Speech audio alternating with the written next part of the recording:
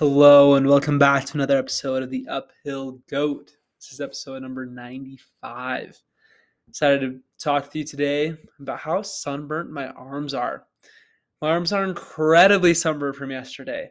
I don't know it was possible to be so red.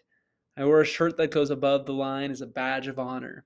I love being a cyclist, but the burn hurts. So if anyone has any good tips aside from aloe and burn cream, please send them my way. So I need to get this healed as quickly as possible before I get skin cancer or something. Because of the intense burn, I opted to do a sunset ride today to avoid the strong and powerful sun. And with temps reaching the high 70s today, I figured it would be a good first sunset ride of the season. They always bring good energy and seem to be healing for the soul, and I think I made the right choice. I rolled out of my apartment at around 6:30, and thanks to a good tailwind and good light timing with all the lights heading to Provo Canyon, I was on single track in about 20 minutes in the mouth of Provo Canyon.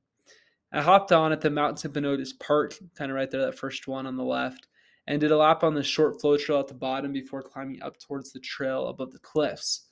And I don't actually know what this trail is called, but the Strava segment is called the Cliffs of Insanity, which I think is kind of fitting, but it's just a fun short trail that goes above some decently large cliffs, and there's a few off-camber rocky sections to spice things up. It's not difficult, but it is certainly fun.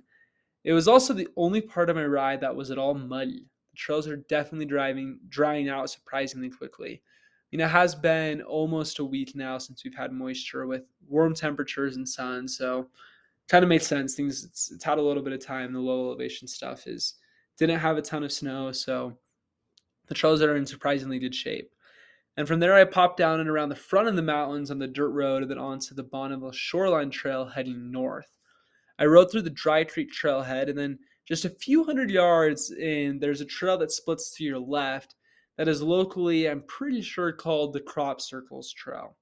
It winds down with a lot of fairly flat, tight turns that are perfect to practice cornering on. Cornering is just going around turns. And it's about a 5-minute descent due to its super pedally nature, but it's probably the best trail I know of to practice cornering or making these turns. When you try to ride it really fast, it forces you to weight your front tire to keep traction and to have good bike body separation as you roll through the corner. It also tests your braking skills as you time the correct speed going in and out of the corner. Exit speed is the most important thing when it comes to cornering. You have to come out with speed for it to go well, even if that means you need to slow down a lot before it, because otherwise you're just wasting a lot of energy and momentum into your brakes, and you have to sprint out of it again, and it's difficult. It wastes a lot of time. So I wanted to practice these skills because it's been almost 6 months since I've ridden consistently, maybe at least 6 months. October, November, December, January, February, March. Yeah, wow. It's been over 6 months, I think. That's crazy. Since I've ridden consistently. So I wanted to practice these trails. And so I rode this trail twice.